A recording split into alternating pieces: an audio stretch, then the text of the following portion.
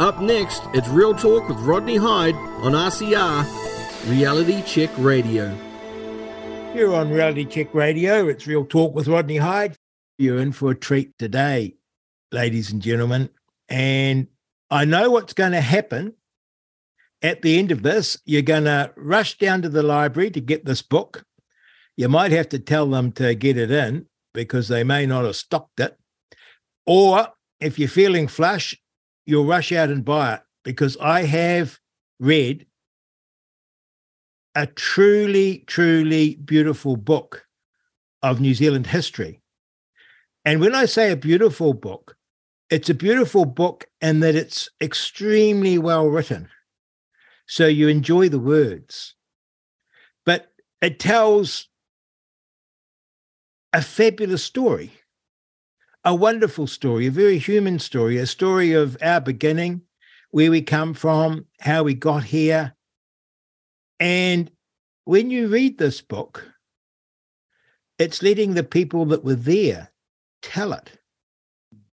So it's not someone telling you what was said. You're listening to the people that were there, Maori and non-Maori, telling their story. And what I loved about it so much was that it made me proud to be a New Zealander, because the story of New Zealand is a wonderful story of people working through a tough time, and time where tough things happened. And they worked it through. And there were some truly amazing individuals populating our history. And you know that if you took just one of them away, we would be in a completely different place. And so it is a story of real people standing up and making an astonishing difference. It's also a book that has made me incredibly angry, because we have been, and I always suspected this. That's why I've never bothered to read New Zealand history much, because you always sensed that you were being played, that it was some pinko socialist writing it, telling you their story of New Zealand history. It didn't seem to add up to how things you'd think would work back in the day. But they told it. It seemed to be, I don't know, misleading. It seemed to be manipulative. It seemed to be propagandizing you. It seemed to be ideological, foisted back onto the past. And with this book, you can see that. And you see that there has been this huge division opened up in our society and driving our politics like nothing else. In fact, I would say this book is the most important political book now in New Zealand, and probably for some years to come. It should be a book that everyone reads, and it should be in our high schools and our kids reading it. Certainly our teachers should be reading it, because it'll change how they think. And we have today, as our very special guest, the author of this truly wonderful book, Ewen McQueen. Good morning, Ewen. Good morning, Rodney. Well, I've never had such a wonderful intro to my book, Rodney. Thank you very much. Well, I mean that very genuinely, and my difficulty is going to be in this interview not to gush, right? Because this book is a pleasurable read, an interesting read, a powerful read, but it's a very important read. Yes. The book is called One Sun in the Sky, and we'll get that explained to us. And then the subtitle is called The Untold Story of Sovereignty and the Treaty of Waitangi. And you're going to love this interview, but you're going to love the book even more. It's you'll buy one and then probably buy another couple to give to your friends, because it is so extraordinarily powerful. Ewen, first of all, what motivated you to write this book? Well, primarily, Rodney, because I love my country. And I've got four children growing up in New Zealand. I want a positive future for our country. I want there to be good race relations in our country. And but, you know, good race relations have to be built on truth. And unity has to be built on truth about our history in particular. And, you know, in the last 30 years, you could say we have faced some hard truths about our history in terms of many of the injustices that have been perpetrated in the way that the Crown has breached its commitments under the treaty in terms of land and resource loss. And those things are being put right in the treaty settlements process. And that process is not perfect. No one would say it is. But I think it's been generally a positive thing for New Zealand, and it's opening up new opportunities for Māori, and there are apologies, there's restitution made. I think that's a great thing. But we also need truth about the issue of sovereignty and what the treaty means. Just stop there, Ewan. Yeah. I love the country too, but I didn't write a book. Well, I suppose the reason I wrote the book was because on this issue of sovereignty, where we have actually been going in the wrong direction, no one was writing anything, Rodney. I mean, I thought, I'm not really the person to write this book. Who am I? My background's in economics, not history.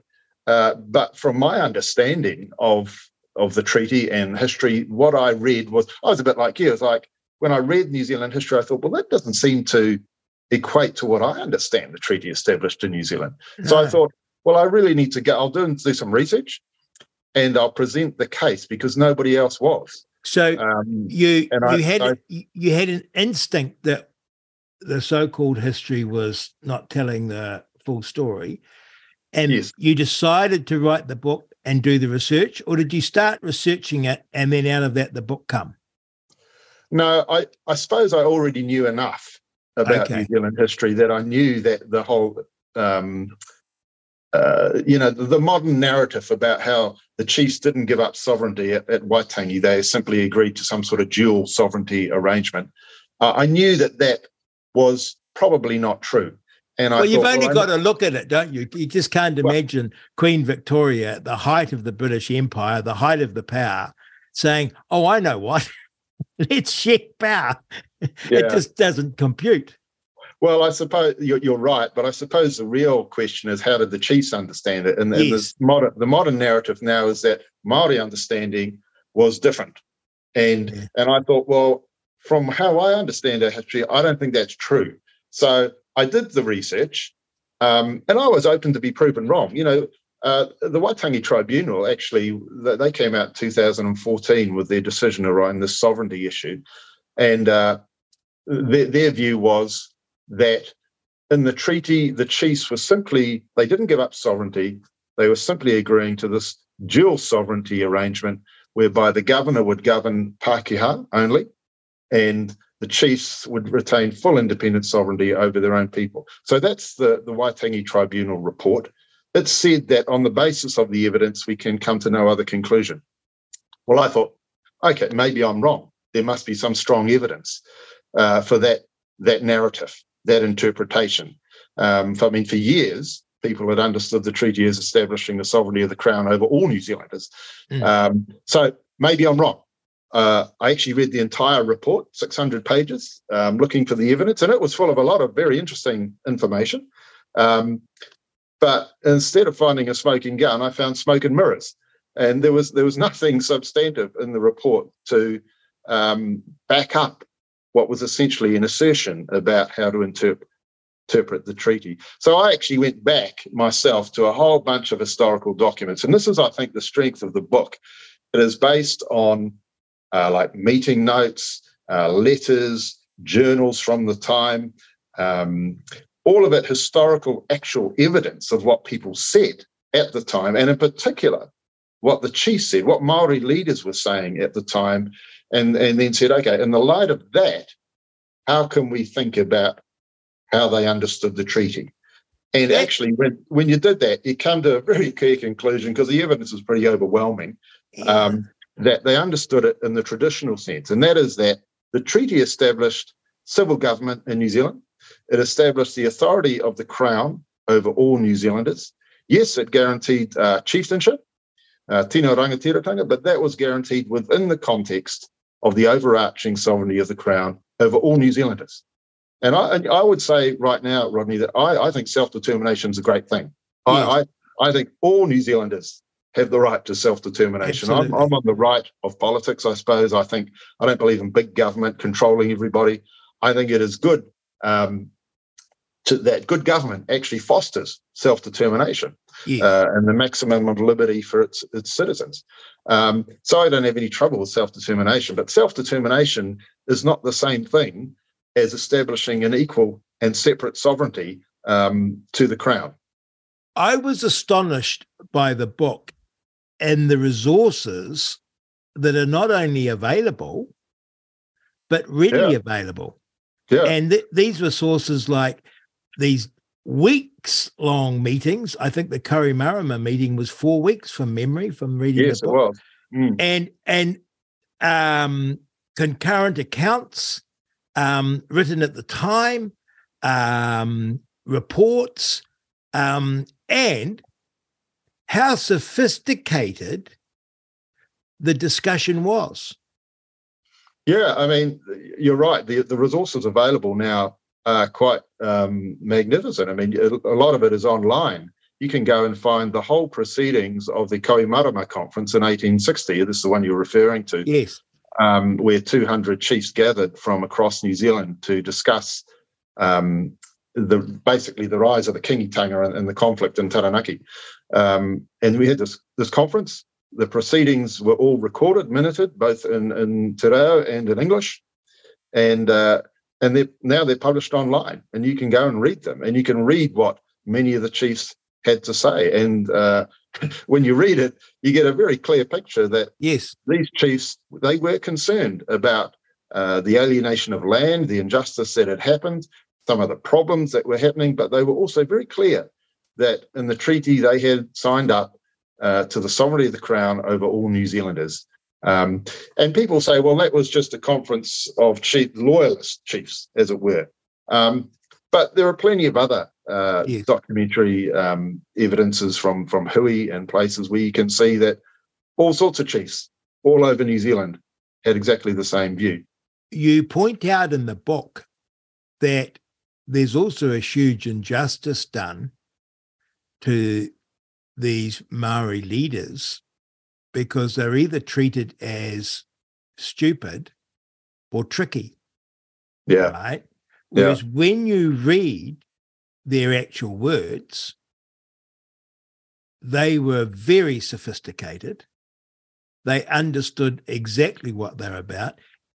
Even those that didn't agree with the Crown had a very sophisticated understanding of the Crown and government and, if you like, for want of a better word, Western society. Hmm. They weren't. They hadn't walked out of the bush with a spear and said, "Oh, what's this?" No, I mean the treaty itself in 1840. The tribal leaders didn't come to that meeting cold. No, they had probably 20 years, if not more, of interaction with European people, with European worldviews. A number of them had been to New South Wales, where they'd seen how colonial government operated there. Several of them had even been to England and attempted to meet the Queen or the King. So it was wonderful. Tell me, meeting cold. You started the research. What year was that? Probably around 2015. My goodness. So you're sitting there and you're doing some of it online and some of it you're going, I guess, into the museum or library. Yeah. I mean, there was one particular, I mean, we all have to be humble enough to say, hey, maybe I'm wrong. You know, if you're looking at history, you need to say, well, am I right? What does the evidence say? And that has always been my position when I prepared this book. There was one particular reference I came across, I think it was in Claudia Orange's original book on the Treaty of Waitangi, where she said that Hone Hiki had chopped down the flagpole, one of the many times he'd chopped down the flagpole, in the Northern War, because he wanted to see two flags flying. And the inference that she drew from that was that he wanted to see the Union Jack and the flag of the United Tribes flying on the flagpole in an expression of the partnership, which apparently he had understood he had agreed to at Waitangi. So I thought, well, and she gave a reference for that. I thought, well, maybe I'm wrong. Maybe this is the way it was understood. I better go and check this reference. So I actually had to go to the Auckland Museum Library to check it, because that's where the document was held. So I made an appointment, went up there. They got the document out for me, and I read it. It was actually John Hobbs's journal, a document from the time. Who was John Hobbs? John Hobbs was one of the missionaries in the Bay of Islands. Actually, I think he was in Hokianga, actually. So he had a fair bit to do with proceedings around the treaty and around the Northern War. And he'd made some comments about what Hone had said. And when I read the comments, I thought, well, it actually doesn't quite say that Hone wanted to see two flags flying. It said something a little bit different. I can understand how Orange had drawn an inference from that, but I thought it was an implausible inference in the face of all the other evidence. And in fact, sorry, carry on. No, you carry on. Didn't he fly the US flag? Well, exactly. There are many things Hone did during the Northern War, and perhaps the most telling was that throughout the war, from his waka, he flew the Stars and Stripes. Isn't that great? Yeah. I bet Claudia Orange doesn't report that. No. Well, actually, she may have, but I can't recall. But he was an American imperialist. Yeah, well, the point was that Hone had sort of been influenced by some Americans in the Bay who were obviously quite anti-British, and had told him about how the British were really just wanted to enslave him and his people, and he should really rise up and throw off British sovereignty. So what Hone wanted was actually not partnership. He wanted revolution. And the flying of the Stars and Stripes on his waka throughout the war actually was a pretty good indication of that. Yes. Tell me, it must have been tough because you're on your own. I just can't imagine that level of commitment. You're sitting down dinner with your wife and you say, oh, honey, I'm just going to disappear into the back room and sit online for 5 hours and read these obscure texts. Yeah. And then you've got to be taking notes. Yes. Right? Yes. And it's pretty lonely. And then you must do that night after night after night. And then you've got stashes and stashes of notes and bits of paper and cataloging it and organizing it. And then you must get angry and frustrated because you're like putting this jigsaw puzzle together and you're realizing that we're being very polite to these historians who are paid by us. You're doing it on your own dime, who are paid by us because we're saying, oh, well, they sort of made this inference, and they give you a citation and everyone assumes that must be right because they're professional historians, and you take the trouble to go and check it and say, hang on, that doesn't quite add up. So you're getting amazed and angry, but you're sort of doing it a little all on your own, aren't you? Who do you discuss it with? To be fair to Claudia Orange, I think her book was actually a very good book, okay. And I learned a lot from it. But that particular reference, I thought, well, I have a different view about how you could interpret that. In terms of writing the book, yeah, it was a bit of a lonely exercise, but I enjoyed it. And it was, you seem to have hit the nail on the head. There was an awful lot of notes taken from various documents and highlighting and pulling it together. I did actually spend some time away. We have a wee place in Taupo, and I went down there a number of times just to try and consolidate it and pull it together. I did make a mistake because when I started writing the book, I wrote it without putting in the references and the citations and the footnotes. And I thought, well, I'll remember that. I'll come back to it. But of course, when I came back, I found that, where did I read that? And there was quite a bit of work to go back and make sure I had the references properly cited. And I think that's one of the strengths of the books. People appreciate that everything I say pretty much is referenced. And there is a document that you can find that I've referenced where I've pulled the evidence from. Yes. Well, I'm a footnote sort of guy, so I really appreciated that because I thought, I wonder where he got that from. And I'd look at it. I didn't go to the original source, but I could see where you'd got it from. Now let's get. People need to be confident about that. Yeah. You're not making this up. This is fully referenced. It's fully researched, and as you say, I was not trying to give my view. I was actually trying to let people speak from our history. People. That's its power. Exactly. And as you say, some rather wonderful people, people like Tamati Wakanene, who in the Northern War, it wasn't just that they had a sophisticated view, but they were people of integrity. Yes. And when Hone wanted to revolution, Tamati comes along and says, you know what, I agreed to the sovereignty of the crown in this country, and I intend to keep my word. Even though he was equally unhappy about some of the things that had developed post-signing of the treaty, but he was committed to dialogue about that rather than revolution, and he was a man of his word. And unfortunately, as you say, many of the modernists cast a slur upon the character of these people, saying that somehow they were acting for their own carefully calibrated reasons, I think one of them says, and it's like, well, hang on, this was an honourable guy who was actually standing up and doing his best to maintain law and order in New Zealand in accordance with the agreement that he had made. And people like that deserve our respect. And he had huge mana. Right? He did. Yeah, and very much so. He had huge mana because I didn't quite understand this, but he was a warrior. Absolutely. He had done his fighting. Absolutely, and he was one of the senior chiefs in Ngāpuhi, and he was very influential in actually seeing the treaty accepted and signed. When the treaty was first mooted, in the debate at Waitangi, many chiefs were very reluctant, and they were reluctant precisely because they knew that it was going to establish a higher authority in the land, and they didn't want their chieftainship to become under that authority. No one was under the illusion that there was some sort of shared constitutional partnership being set up. So many of the chiefs were quite reluctant. Tamati comes in and sways the entire tone of the meeting and says, look, this is necessary. He was quite pragmatic. We need a central governing authority in these islands.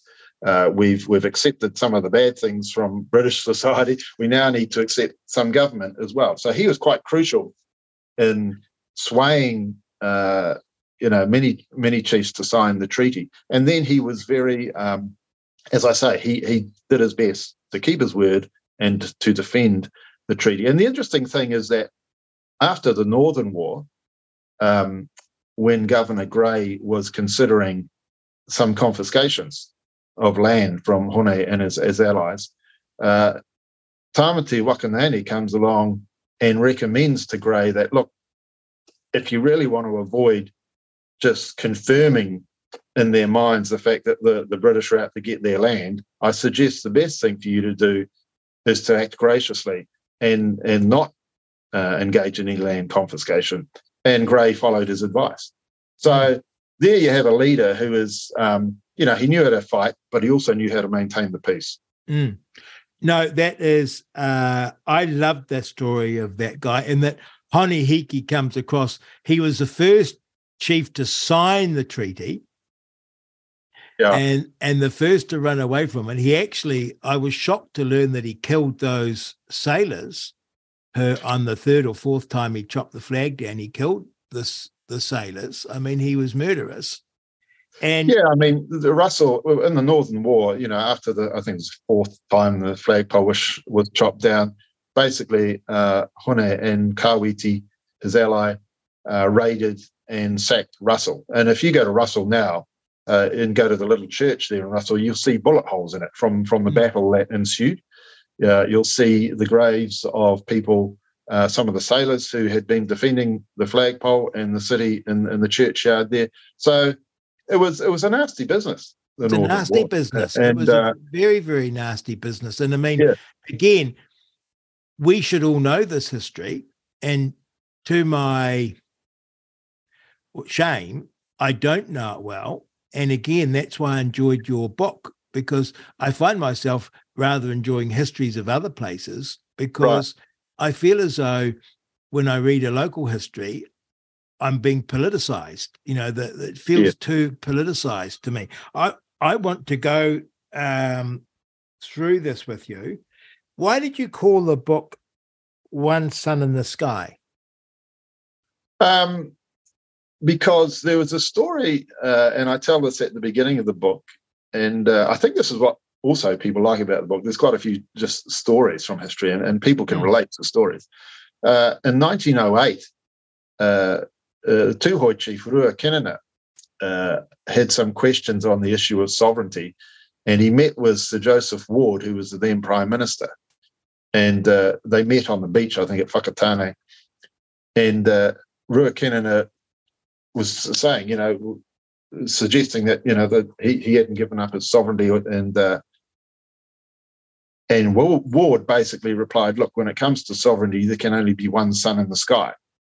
And Kenana actually considered that for a moment and thought, well, that's actually quite true. And he went home up into his Tūhoe stronghold and raised up the Union Jack and wrote some words on it saying one law for all.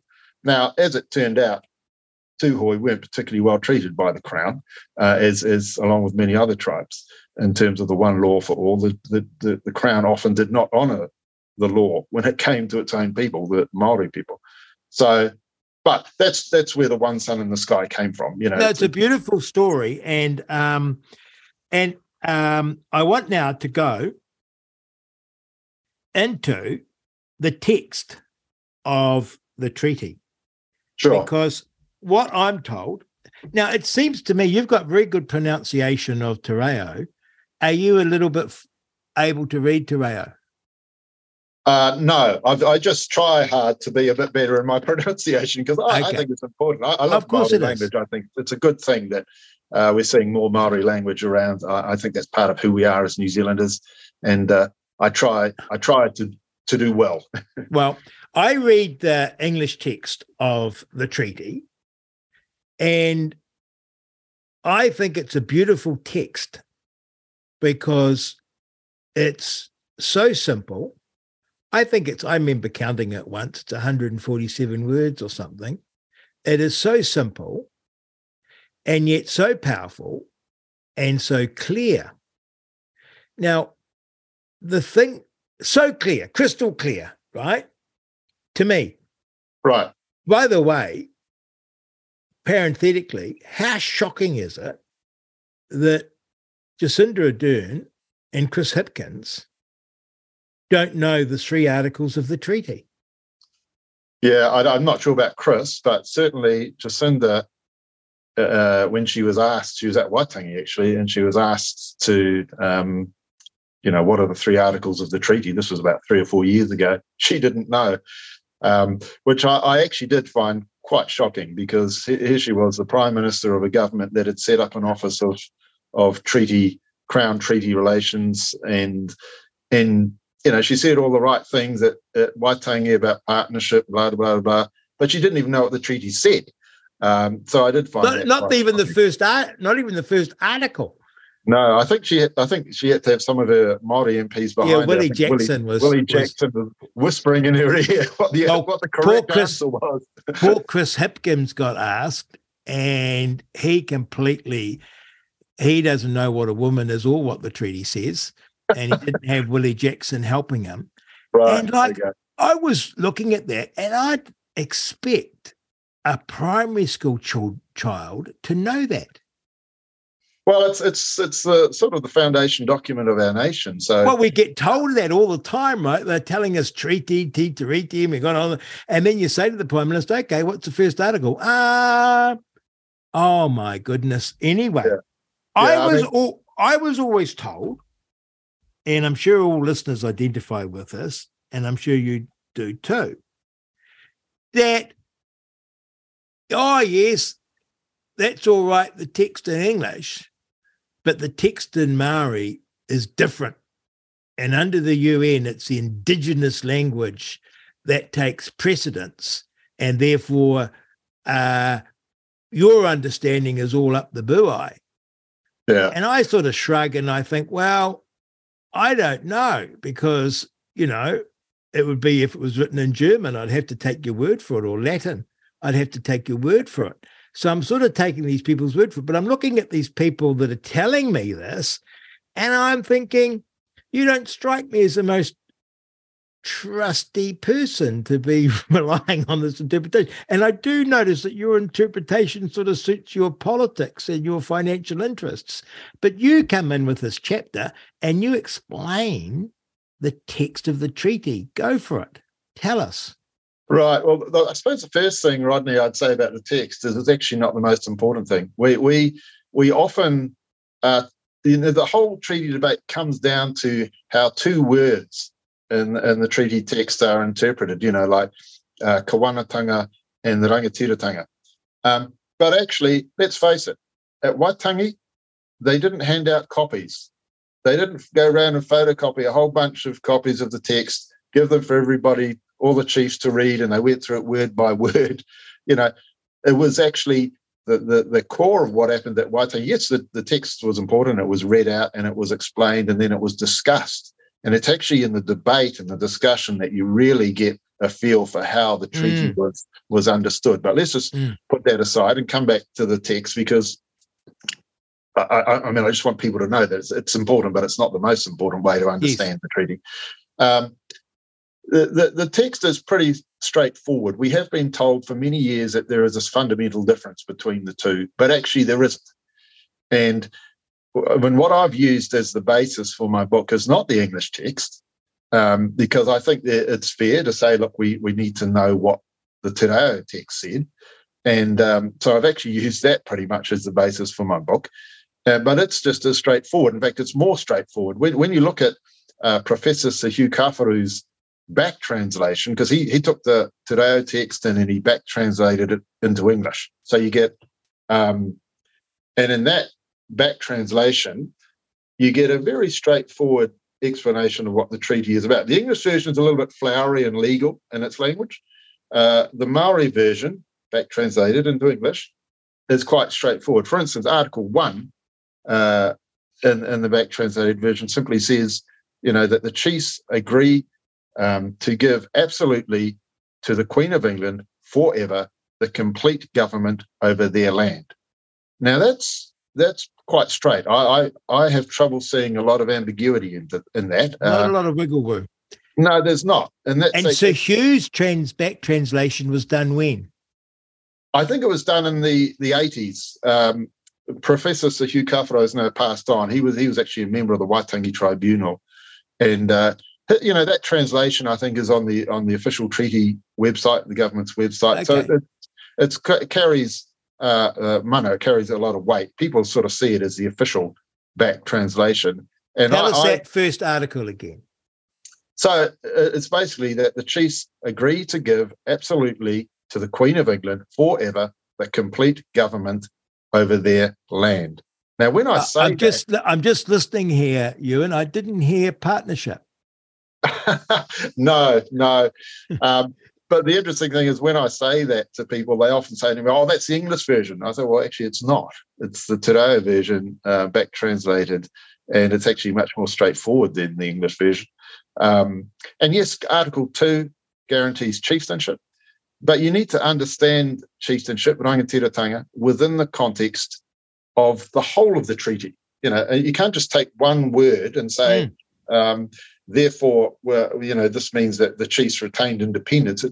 How can you retain independence when you've just given up complete government over your land in the article prior? Yeah. So it makes no sense. And it's interesting that the word kawanatanga has after it katoa. Because katoa means like all encompassing. Everyone, everybody. When people say tēnā koutou katoa, they mean everybody. That's what katoa means, everybody. So you're talking about te kawanatanga katoa. So it's the all-encompassing government, and it's not over the Pākehā lands that this is given to the governor. It's over their land, the rātou whenua, over their land. So the text is pretty straightforward, and there are arguments made, for instance, by Claudia Orange, that kawanatanga is a lesser and vague form of sovereignty that So, as opposed to rangatiratanga. But actually, and she says this is because of how Māori would have understood kawanatanga from the New Testament, because the New Testament had been printed 1837, was very widespread. This is the Māori New Testament. And she's right. That would have been very influential. But she's wrong, because I don't think she understands the Bible in terms of how that would have influenced them, because kawana in the New Testament is a very specific form of leadership, and it's a leadership associated with kings and emperors, and it's a very practical leadership. I mean, Pilate in the New Testament is described as a kawana. Pilate was the one who had the power of life and death over Jesus Christ.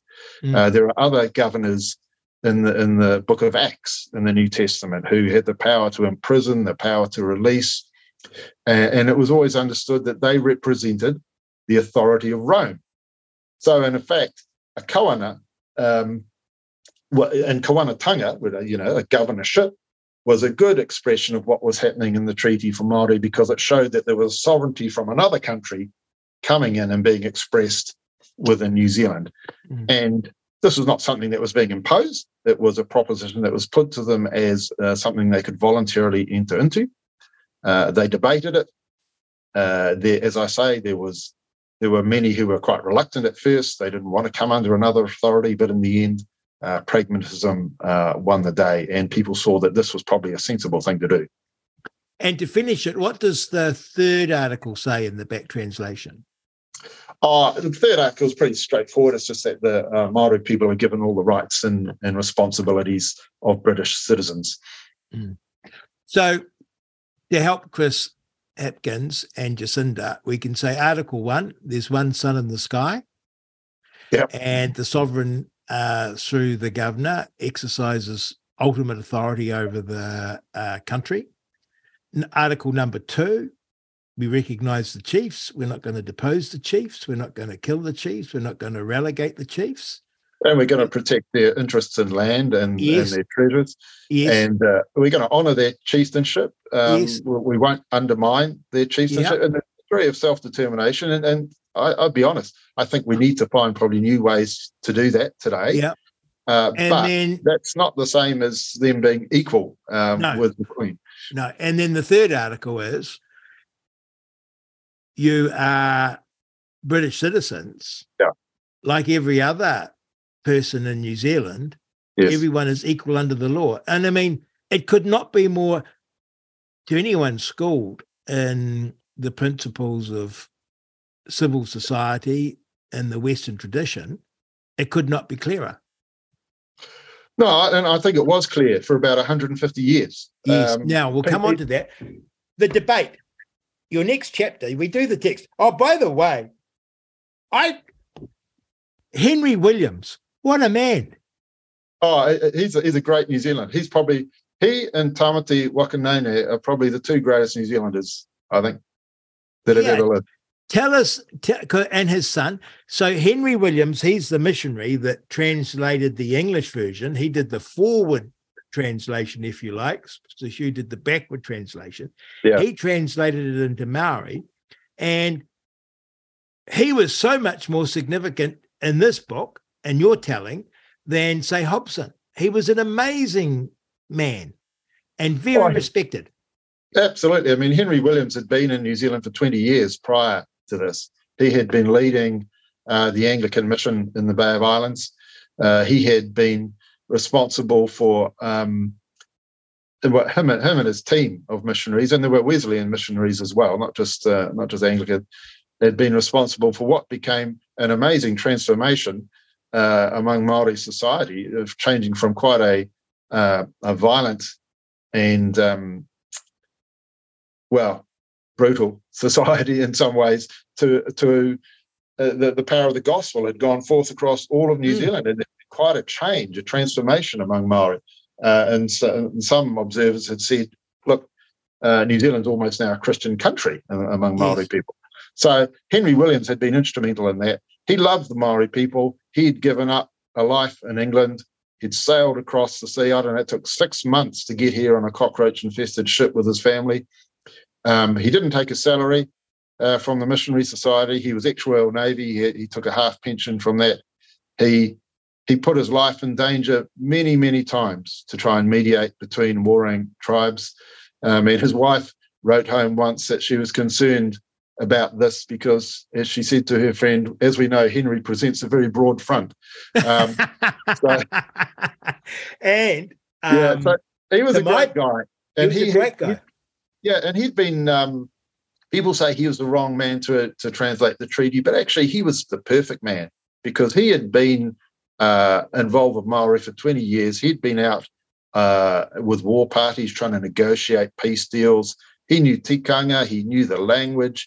You read his journals, you find that he's been up all night conversing with local Maori at his tent door on his trips. So he was exactly the right man.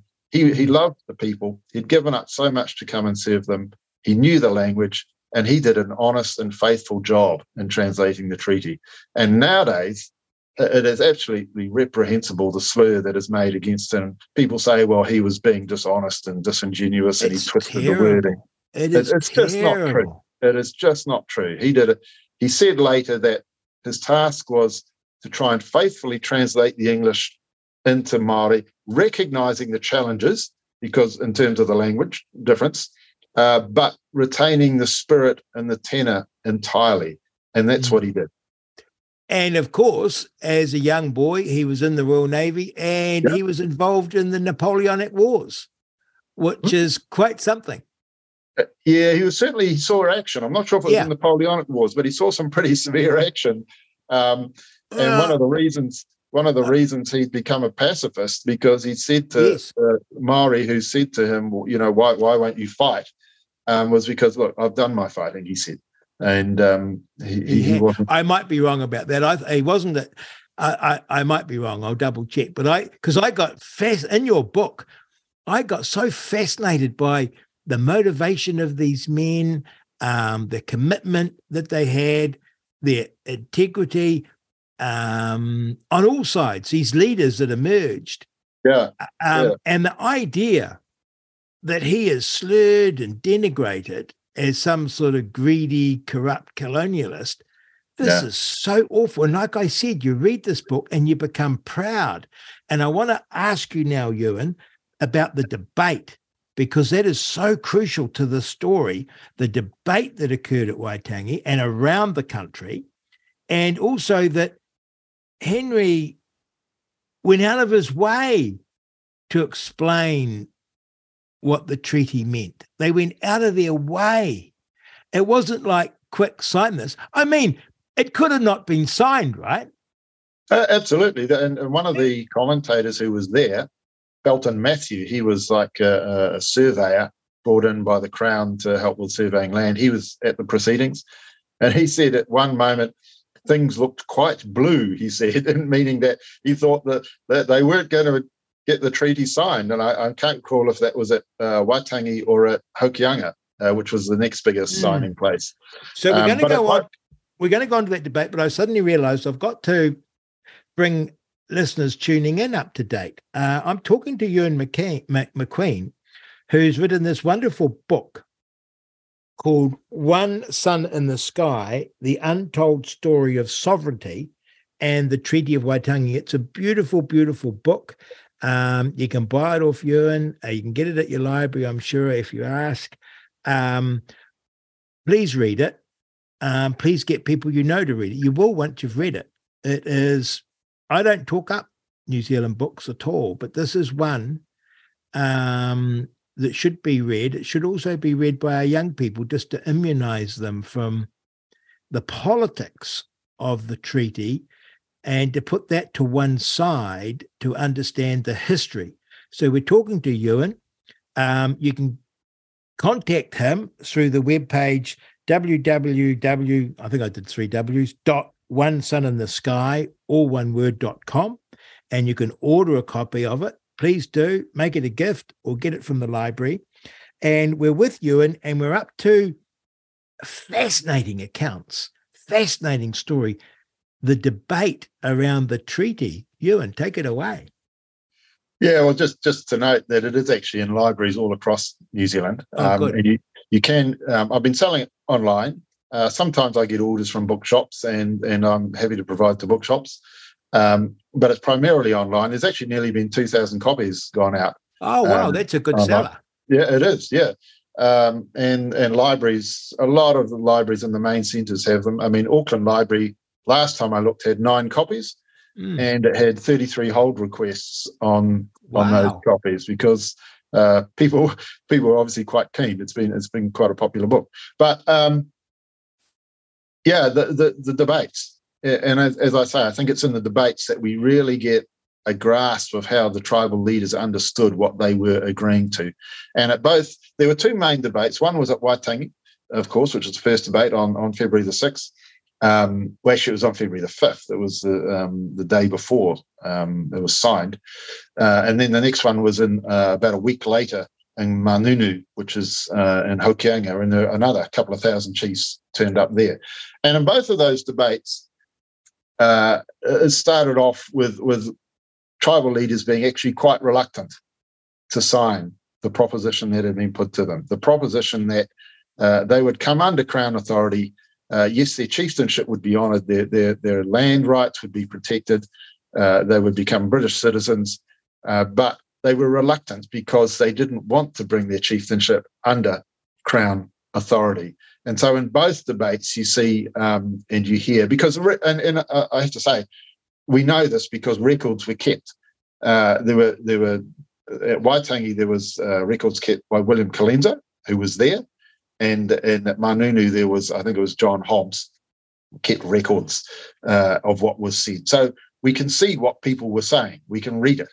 Did the Maori speak in English? I think some did, and probably many didn't. But the people who kept the notes were people who were fluent in Te Reo. Isn't that amazing? Yeah. And actually, William Colenso, he took notes at the time. He didn't publish them until many years later. But at the time, he also gave his notes to William Busby, who was there just to check them and to make sure that, yes, that's what was said. And of course, it's not going to be perfect word for word, but I mean, you get very much the feel for what was said and the tone of the meetings. And the tone of the meetings in both places started off with, no, we're not interested, you know. But as more people spoke and as more assurances were given by Henry Williams, by Hobson, that the Crown would act in good faith, the Crown would act to protect their interests, then people started to say, you know, actually we do need some sort of governing structure in New Zealand to promote peace, to promote trade, to promote opportunity, to avoid the sort of lawlessness that is prevalent. And so people signed up. And nowadays, of course, we're told that the fact that Hobson assured them of the government's protection was somehow an assurance of equal partnership. Well, no, it wasn't. It was simply an assurance that the government would act in good faith in protecting the interests of Māori as citizens of New Zealand like everybody else. Unfortunately, of course, even though those assurances were made in all sincerity, the Crown did not subsequently act in good faith in many situations, which is why we had the land wars and many of the injustices which followed. And so, you know, in this book, I'm not trying to say that our history's been rosy. You don't need to. No, you don't need to. It's not. No. And that's the thing about history is, and the discussion of history and the argument about history is, you get to the facts and the pertinent facts, and obviously not everything's included, and then someone can come up, oh, you missed this bit, or Professor Orange, you took I think an incorrect inference from this bit, you know, and that's how we improve our understanding. But the key thing about those debates was they were held. They were, and they were quite, you know, they went on for many hours, and actually at Waitangi, they had the debate. Then the chiefs retired across the river to Te Marae to debate it further into the night. And it's interesting that Henry Williams was called upon to come and bring some advice to them. And he later wrote that I went and explained to them again, clause by clause, what the treaty was about, explaining to them that they would become one with the English people under one sovereign, under one law. It was very clear what was the proposition that was being put. Nobody at that debate was talking about the nuances of rangatiratanga versus kawanatanga, and kawanatanga didn't really mean sovereignty; it only meant governance. And of course they weren't talking like that. It's a modern take on the whole thing. That modern take is monolithic across universities and academia. Yeah, monolithic across all government departments, monolithic in our education system for our kids and universities, and unchallengeable. Yeah, it is, and that's part of the problem, and it's not just in this space either. There are many spaces now in public debate in New Zealand, and in fact in the West, where free speech and free debate is being stifled. There is only one particular view that is accepted, and it's true in this space as well. I wouldn't want to be my little 12-year-old reading your book and turning up to school and saying, hang on a minute, I've read this book, and because the teacher wouldn't know. No, they wouldn't. And that's what's sad about it. I mean, the new history curriculum that was proposed was very much predicated upon the modernist narrative. It was just assumed that the chiefs didn't give up sovereignty. Instead, we had this sort of constitutional partnership agreed to, and the whole curriculum's built around that. It's not like they're not encouraged to debate, is this the case? What was the treaty proposal? Let's look at the evidence. No one is encouraged to look at the evidence. But let's be a little bit positive. I mean, this book looks at the evidence. It's been well received. It is, as I say, it's 2,000 copies out there already. I'm hoping to get to 10,000. And many libraries across New Zealand have taken copies because they realise that there needs to be an alternative viewpoint, perhaps. Listen to this. I got this. You got this beautiful photo that you've taken of Tamati Waka Nini, his memorial at the churchyard at Russell. That's right, It just says this: in memory of Tamati Waka Nini, Chief of Ngāpuhi, the first to welcome the Queen's sovereignty in New Zealand, a consistent supporter of the Pākehā, this stone is erected by the government of the colony, which for upwards of 31 years he faithfully upheld. Sage in council, renowned in war, he died regretted by all the inhabitants of these islands at Russell on the 4th of August, and I don't know the date because you cropped it off. Yeah, that was a bit of a problem. I should have taken the photo again, shouldn't I? Yeah. but what a role model of a man. Absolutely, and of course, if someone had tried to create such a memorial today, it would have had very different wording. Yes, and if my daughter quoted him at school, she would be a racist. Yes, unfortunately. Now, I'm loving this. You're on Reality Check Radio. It's Real Talk with Rodney Hyde, and we're getting the real talk with Ewen McQueen. He's just been this wonderful author of this book. Tell us about the Flagstaff, because this is a story that every New Zealander knows or thinks they know. Tell us about the Flagstaff. Well, I of course, the Flagstaff we're talking about is at Mikey Hill at Russell, the Flagstaff that Hone Heke chopped down several times before the Northern War broke out. And everybody knows how Hone chopped down the flagpole. That's quite commonly known. But what people don't know is how it got put back up again. And I didn't know this either until I actually visited the Flagstaff myself. And have you been up there, Rodney? Yes. Yeah, and did you see the plaque underneath it? No, I can't recall. So tell me. Okay. So there's actually a plaque at the bottom of the flagpole telling the story of how it was re-erected. And it was actually put back up by the tribes who had been in rebellion in the Northern War. So ancestors of Kawiti and Honihiki put the flagpole back up, and they did so in 1858. It had not been put back up after the Northern War. Governor Gray. That's right. Yeah, I got that. I remember that from your book, not from being there. And it's a wonderful story. Yeah, Governor Gray had decided, let's just forget about the Flagstaff. Let's not, the battles had been fought. Let's not cause more trouble with the Flagstaff. Let's just leave it for the moment. Isn't that wonderful? Yeah, and maybe Tamati was advising him again. And he didn't do a victory lap, did he? No, he didn't. He didn't do a victory lap. But anyway, so we get to 1858. The Flagstaff's still not restored.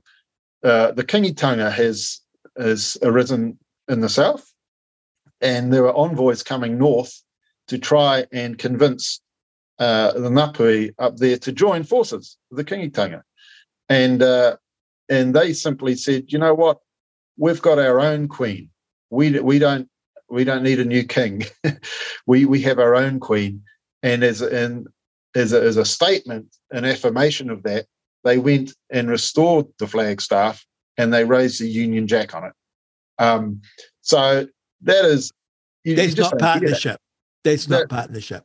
Well, it's not. And it was a very straightforward affirmation of their loyalty to the Queen. And Honihiki kept cutting the flag down. He because, as you describe it, he was suffering financially because of government decisions. Yeah, I mean, he was tolling boats, wasn't he? Ships that were turning up. That's right. I mean, there are a number of reasons that lead to the Northern War. It's interesting. The Northern War is quite different from what happened in the land wars in the 1860s. The Northern War was 1845, the Hone. And there had been some changes after 1840. The capital had moved to Auckland, and that was probably the major problem, because that led to a collapse in the economy in the Bay of Islands. Land sales collapsed. And the irony is that Hone and other chiefs wanted to sell more land, but they couldn't now because the demand had completely fallen away, whereas the land wars were about too much land getting sold. But in the north, it was the other way around. So you had this collapse in the economy. The governor put customs duties on things coming through Russell, which again put up prices. And of course, because you're right, Hone and Pomare, his cousin, I think, they used to toll ships coming into the Bay of Islands before the treaty, £5 a ship. And when the treaty was signed, of course, the ships coming in said to him, well, we don't have to recognise your authority in this. There is now a government in this country, so you don't have the authority to toll us. So there were a number of reasons why Hone had his nose out of joint. He also had, and I'm not trying to sound like I am an expert, because all I know is what I read in your book. But he also had settlers in his ear, and these settlers were American.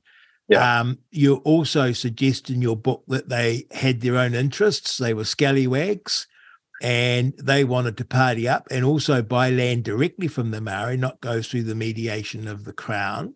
Yeah. And so they were sowing rebellious thoughts in his head. They were, as I mentioned before, I think these were Americans who were not sympathetic to the British Crown at all. And not the cream of society necessarily. No, and of course, the Americans had just fought not that long before a war of independence against the British Crown. So there wasn't a lot of love lost between Americans and the British Crown at that point. So these had been in Hone's ear, and they were raising doubts in his mind about what really were the true intentions of the British.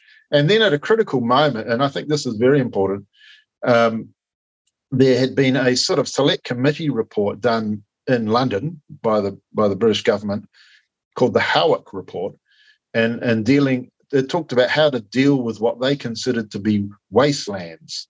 So the treaty had guaranteed to Maori all their land, but there was this pressure to say, well, actually, land not occupied by Maori, we'll just treat as wastelands, and we don't have to worry about them. But that was completely anathema to the chiefs. They knew every acre of their land, even if they didn't occupy it.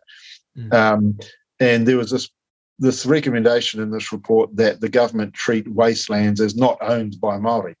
And that got dropped into the mix at this point as well. And that was like a bomb going off, It was like, that Hone's definitely, man, they're going to come take our land. Yes. Now, as it transpired, the recommendation of that report was never implemented.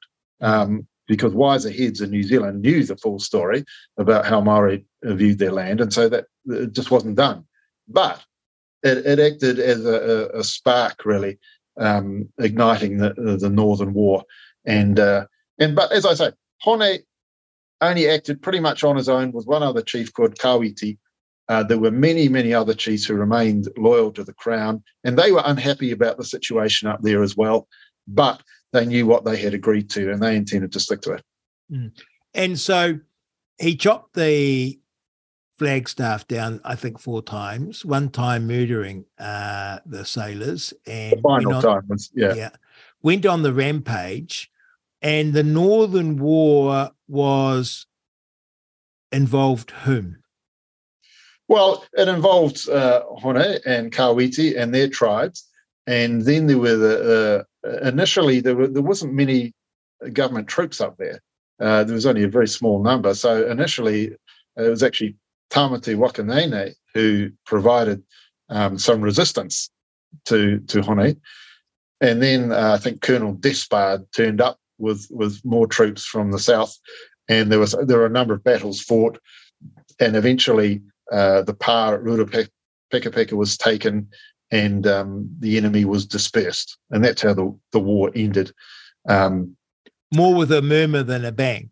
Exactly, yeah. And then, of course, we had Tamati Wakanene recommending there be no confiscation of land, and Governor Gray, reached out to both Punahiki and Kawiti, and sort of things just settled down again after that. Yeah. And ultimately, Honehiki died of natural causes, I think TB, from your memory of your book. I don't know, actually. He wasn't hung. No, not at all. No, there was no follow through in terms of trials. Which again is astonishingly benevolent. Well, when you see what happened, you think today someone moved into I don't know, where do you live? Arrowtown.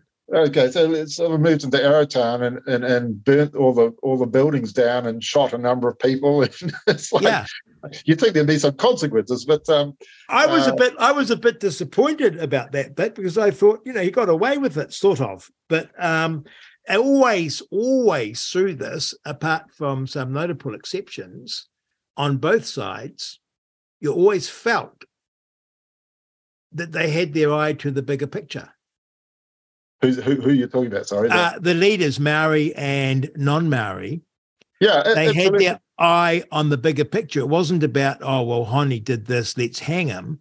It was about, no, we need to be restoring law and order, not inflaming situations. And just that concept of not putting the flagstaff back. And then literally 13, 15 years later, the tribe themselves putting it back up. I mean, that's such a powerful, powerful, powerful story that sends a shiver down your back, actually. Yeah, it does. And I think in the early years after the treaty, there was a lot. Things actually went better. It wasn't until you got more pressure for land developing during the 1850s that the Crown started to act in some pretty dubious ways. Well, we'll come to that. Yeah. We'll come to that. You're on Reality Check Radio. It's Real Talk with Rodney Hyde. Please text us 2057 or email us at inbox@realitycheck.radio. We're having a extended conversation with Ewen McQueen, the author of this great book. It's a beautiful read, and it's a wonderful story. It's a wonderful history. If you read this, you'll end up like me, a total bore, talking about the book. And the book is called One Sun in the Sky. And I feel so privileged to have Ewen discussing it with us, because he really has done an outstanding job. So now we get to what we know as the land wars. Tell us about that. Well, actually, they used to be known as the land wars. Yeah. And in recent times, there has been a move to rename them as the New Zealand Wars, or as Vincent O'Malley called them, the Great War for New Zealand. So it used to be understood as the wars were about land, but now we're pretty much led to believe that no, the wars were about sovereignty, because that fits the modern paradigm a lot better, in terms of, well, we had these wars because the Crown had not honoured the dual sovereignty, the constitutional partnership, so supposedly agreed in the treaty, and that's why we really had these wars. But actually, when you look at the evidence and you go back and look at the historical documents, it's very clear that the wars were primarily about loss of land through dubious Crown practices, because there had been a lot of pressure coming on from settlers wanting land. Maori were doing very well using their land. I think John Gorst describes, he was an agent for Governor Grey. He describes what was happening in the Waikato before the land wars in terms of 10 flour mills, another 8 being built, lots of industry and sailing ships. Yeah, like it's 58, I think, sailing ships. Can you imagine that? Can you just picture that? The Maori in the 1850s and had sailing ships, 58 sailing ships sailing to Australia and further afield. Yeah, they had flour mills, crops, incredibly industrious and doing extremely well. They were. And they were doing well because New Zealand is a great country, and it's a very productive land. And also, what an amazing people! Absolutely, Ewen, and they were industrious, as you say, and they were making the most of the opportunities that the treaty had created in terms of trade, in terms of new technology coming into the country. So they were doing well. And just to interrupt you there, I'm sorry to do this to you. That's all right. But what an extraordinary thing the missionaries did. Because it was all a consequence of the missionaries reaching out and teaching the gospel, teaching thereby, if you like, the traditions of Western civilization, but also teaching them basic, technology. Yeah. The missionaries didn't just, there's those poor Maoris down in that pa. They were there teaching them the kids to read and write, the adults to read and write, teaching them the Bible, translating the Bible, and teaching them how to be self-sufficient and productive. And amazing by the missionaries, but the Maori themselves lapped it up.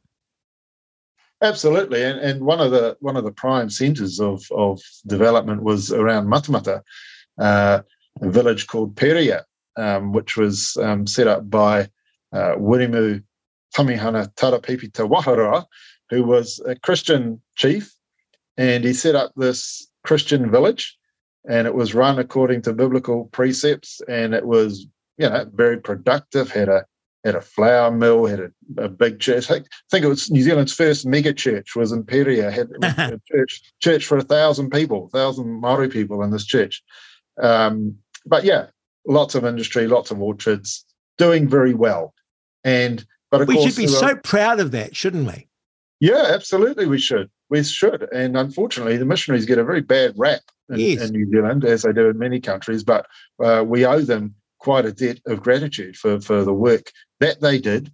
Yeah. And that, they weren't perfect. Let's face it, you can always find someone who did something wrong. Well, doesn't matter what group you're talking about. Yeah, well, where the Bible teaches us we're human. Absolutely. And we have our failings. Absolutely. And, I love now quoting that Alexander Solzhenitsyn insight when he suffered more than any person. Terrible from people, and his learning him saying that he realized that good and evil isn't a line that runs between people. So you can't sit there and say, well, I'm a good person and that person over there is evil. But the good and evil runs through your own heart. Absolutely.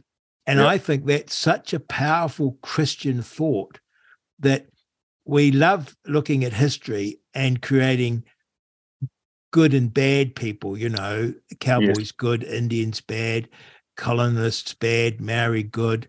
Yes. And in fact, the evil runs through our heart, and we're working on our own hearts to be good and banish the evil.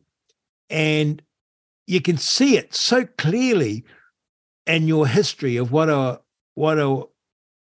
people that did their utmost to banish the evil of their own heart and do good, and who now, by our modern view of the world, they were good, they were bad.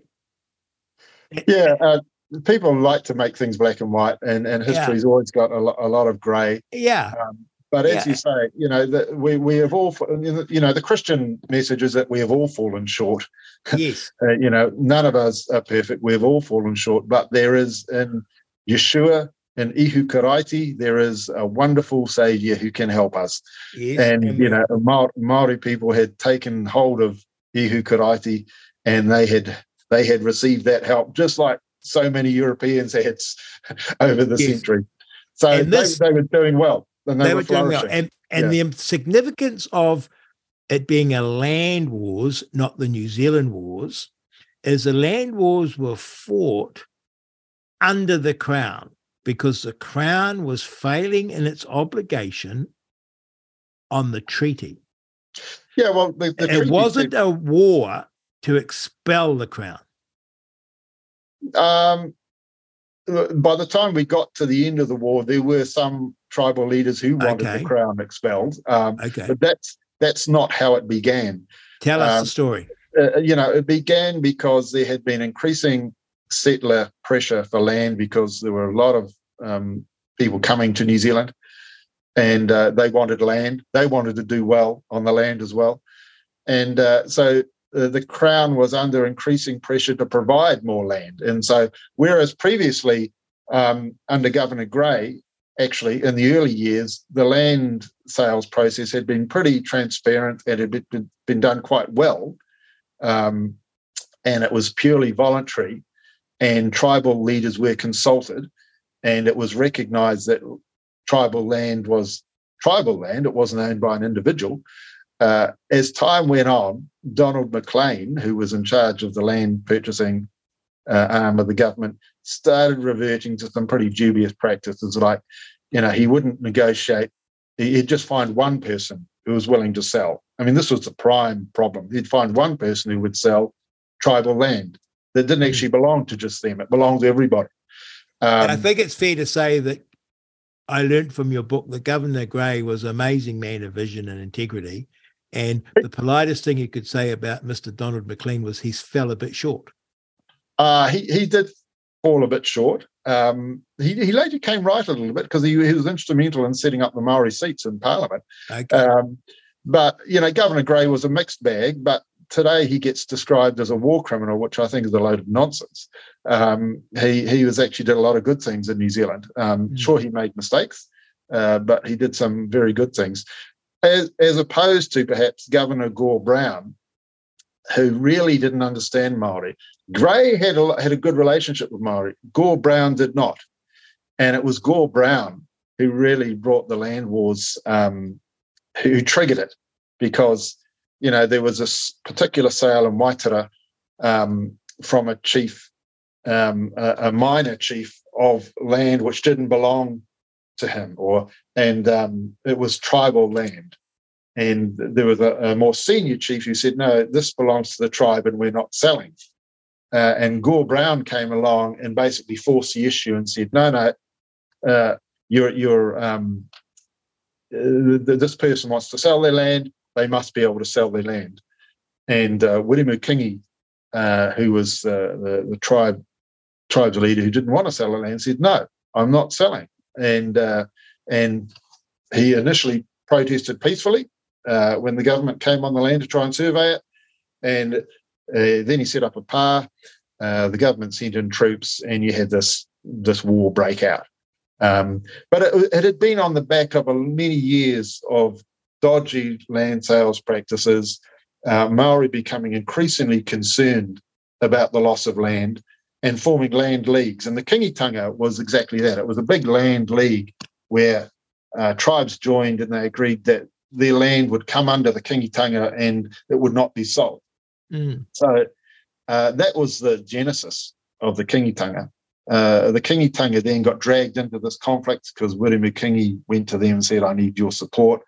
And, this thing just went to pieces, basically. And there was, 3,000 people died, mainly Māori, but Pākehā as well. Atrocities committed on both sides. History is never black and white. And it was a tragic episode, but it was triggered by Crown dodgy land purchasing practices.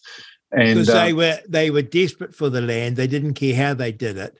Yes. And they went through the pretense of the purchase, and they knew that they weren't consulting with the tribe, and Yes. they knew that the tribe, it was their land. And so they just wanted to use the power of the state to bulldoze through that purchase.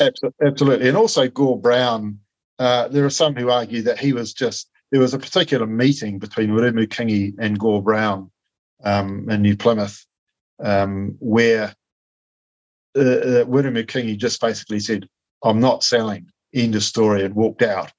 And some said that Gore Brown took great offence at that. And there was almost even a personal thing about it, But the thing I suppose we need to realise about this whole thing is that the Kingitanga had arisen and got involved in all of this. And people now therefore look back and say, the Kingitanga shows that this was an expression of the dual sovereignty agreed in the treaty. The Kingitanga was set up because, they said, well, you Europeans have got the Queen, we're going to have the King. This is this two sovereignty thing. But actually it's a complete misrepresentation of the roots of the Kingitanga and what it was all about. It was set up to protect land. It was never a challenge to Crown sovereignty. It became a challenge as the war went on because, the Crown basically demanded submission, and the Kingitanga said, well, you know what? If you're saying that we submit or we lose our land, we're just going to fight. So they did. And you can understand why they would do that, because it's like, well, if I'm in the fight, I might as well be in for everything. Yeah, exactly. If you're just going to take our land, why wouldn't we fight? So that was the roots of the war, and it wasn't about sovereignty. It came to be an issue of some people in rebellion, you could say, but it wasn't really rebellion because it was entirely justified. And again, Ewan, you're picking that up, not because that's how you'd like to see it, but this is what the protagonist said. Absolutely, yeah. And that's the extraordinary thing. It's not that we're guessing their motivation. They told us. Exactly. And informing, there are records of Pui when the Kingitanga was being formed, and some chiefs said, this is not a good idea. This is clearly going to be a breach of the treaty where the Crown was established as sovereignty in New Zealand. And other chiefs, they didn't say, oh, no, the treaty established a dual sovereignty. This is about partnership. They didn't say that at all. They simply said, you know what? The Crown's been breached its covenant. We're not interested anymore in that. So the Kingitanga was an alternative governing arrangement to the treaty. It wasn't a fulfillment of the treaty. It was an alternative being proposed because the Crown had been had breached the treaty, essentially. How did those wars end? How did they come to an end?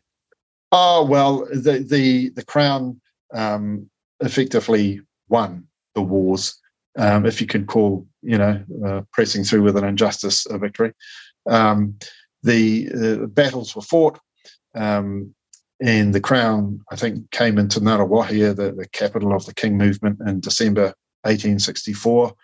The moderate wing surrendered, The more militant wing under Iwi Manapoto disappeared into the King country, and the king stayed there for many years thereafter, but eventually he came out and laid down his arms, I think, in the 1880s. But I suppose the thing that happened, the tragedy that happened after the war, was that the Crown then confiscated large amounts of land in punishment for so-called rebellion. But let's be clear. They forced the rebellion through unjust dealings, had the rebellion, put the rebellion down, and then confiscated land to further their own financial interests of the land speculators. But let's remember, I think all New Zealanders are pretty much on board with that narrative now, because it's the truth. Yeah. And there have been settlements made. The Tainui settlement has been made, and land has been returned, compensation, restitution's been made, apologies have been made, and Tainui, I think, have turned their 170 million into over $1 billion now, and are doing well economically, as have other tribes where settlements have been made. And I think that's, when we talk about these things, we cannot talk about them now without recognising that they have been recognised. Good faith settlements have been made, and we are trying now as a nation to move on positively. What really makes me concerned is when, particularly our young people, are told the stories without being told that settlements have been made, without being told that we've faced that. Haven't there been sometimes multiple settlements? There have, and I think in the past probably some of the settlements weren't particularly fair, so that hence the grievance didn't go away, because the settlement wasn't fair. But the grievance hasn't gone away now either, has it?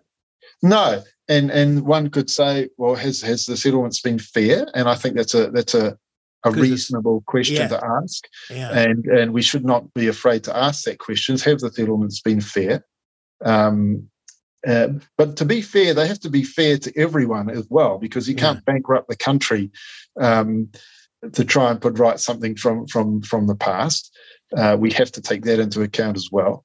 But you also have to say, is the grievances, because I think a lot of the grievance now has moved on from the land and resource issues into this constitutional space. Yes. Now, so people are now forming a grievance about the fact that their sovereignty was stolen. And that's why I think, we've done all this good work in the treaty settlements process about what I would consider to be genuine grievances and genuine injustice. And now we're moving into a space where grievance is being fostered and continued on the basis of something that isn't true. And the agenda of the Marxist, and I use that word absolutely advisedly, the Marxist activists, protesters who were totally fringe in the 70s and 80s, that agenda is now mainstream. Certainly, I think the agenda that was considered extreme in the 70s and 80s is now mainstream. Government and anyone policy. and someone who promotes a book such as I have, I'm considered the extremist now. You've got a lot going against you, because I fear not only are you white, not only are you a male, not only are you a Christian, I have a suspicion you're heterosexual. It's like you could be right about that, Rodney. You're and you're probably using facts, and language, so you're just exerting power over us all. The Kingatanga movement, is that the Maori king that we have now? Yes. And how do they choose the king or the queen? Is it a descendant thing? I think it is. And initially, when the king was set up, it was the tribes gathered at Pukawa on the shores of Lake Taupo. I think it was 1857 or 58, and selected Potato Te Whirawhiro who was he wasn't a rebel or anything. He wasn't like a rebel in the mold of Honehiki. He was a very respected tribal leader, and he could hold the mana of many Maori tribes and the kingitanga. So the roots of the kingitanga were not some sort of rebellious move against the crown. They were a desire for protecting land. And there was also a desire to provide law and order, to be honest, because the crown had failed. Not only were they failing in terms of their dubious land purchasing practices, but the treaty had said one of the benefits of the treaty was supposed to be that the crown would provide law and order in the land. And yet the crown had not done that. They had done that around perhaps European settlements. You could find courts and magistrates and all the normal things that you would expect with a civil society. But in the rest of the country, Maori had not really seen the crown do anything. And there were probably people, non-Maori, European people on the fringes, on the margins, outlaws. Absolutely. And as Wirimu Tamihana said, when a Maori murders another Maori, the crown does nothing. Yeah. And so there was a genuine desire for law and order. Wirimu Tamihana, he was the Christian guy from Peria. He actually went up to try and meet the governor before setting up the kingitanga to try and promote some sort of law and order code under the authority of the governor for the whole of the country. But the governor refused to see him. No, it wasn't quite like that. The governor's juniors did not allow Tamihana to meet the governor. So he went home and said, you know what? We need to do something else. We need to we need to take matters into our own hands here. And so that was another one of the driving forces of the kingitanga. Not that they were upset about the crown implementing its sovereignty. They were in terms of land practices, but they were upset about the crown hadn't implemented its sovereignty where it should have in terms of law and order. My little girl's going to get in so much trouble at school if she does a school project on this. Now, your next chapter is beautiful. It's 100 Years of Clarity, and it focuses on two great Maori leaders, wonderful men. Yeah. Tell us. So, I wanted to show that this understanding of the treaty was pretty consistent from the time it was signed, through the Northern Wars, through the land wars, and the whole thing about the land wars in the book is I'm looking at in terms of what were chiefs saying during that time. Were they saying that we're fighting these battles because we haven't been offered the dual sovereignty partnership that we were promised in the treaty? And they weren't saying that. They were saying the Crown's done the dirty on us. We're out of here. That's what they were saying in the land wars. And then we get to, okay, what about after that? And so I looked at perhaps the two key Maori leaders in the early 1900s, one of which was Apirana Ngata, and the other which was Ratana. Two very different leaders. Ngata was a lawyer who became a very long-serving member of parliament. Ratana was a spiritual leader and became the head of, obviously set up the Ratana Church. And I just looked at how did they see the treaty? What were they saying about the treaty in their time? And, it's both of them, in particular Ngata, very clear. In 1940, and you can hear this, it's actually on Radio New Zealand, you can hear Ngata say this. He went to Waitangi, the centennial celebrations of the treaty in 1940. He was a prime mover in organising those celebrations. He made a speech. He talked about many of the problems that Maori had faced due to Crown not honouring the treaty in many areas, but he also said that in the treaty, the mana and the sovereignty of New Zealand was given to Queen Victoria and her descendants forever. He's quite clear about that, and he was very clear that the treaty established the sovereignty of the Crown in New Zealand. His big thing was actually Article 3 of the treaty, in terms of that gave Maori rights under British as British citizens, which they should pursue. And he used that article on many occasions in pursuing treaty settlements in Parliament. But he was always very clear that the treaty established Crown sovereignty in New Zealand. And he was also, people sort of try and make out sometimes he was a bit of an apologist for Pākehā culture because he was a member of the Liberal Party and he was a lawyer. But he was a very big mover in the bicultural space. He said, we are equal citizens, but we are not identical citizens. So he wasn't arguing that we should all be the same. And I'd hate people to think that I'm arguing that either. I don't think we should all be the same. That would be awful. There are many, we are different, but we are equal. And we have got a lot to learn from each other. But Ngāta, he was very much in the bicultural space, and he promoted Māori carving again, and te reo, and the restoration of marae and wāta. So he was, and he's given a lot of credit among Māori nowadays for that. But when it comes to his views on sovereignty, apparently he was just a man of his times. Well, he was a man of his times, and those times were a lot closer to the actual treaty signing than we are now.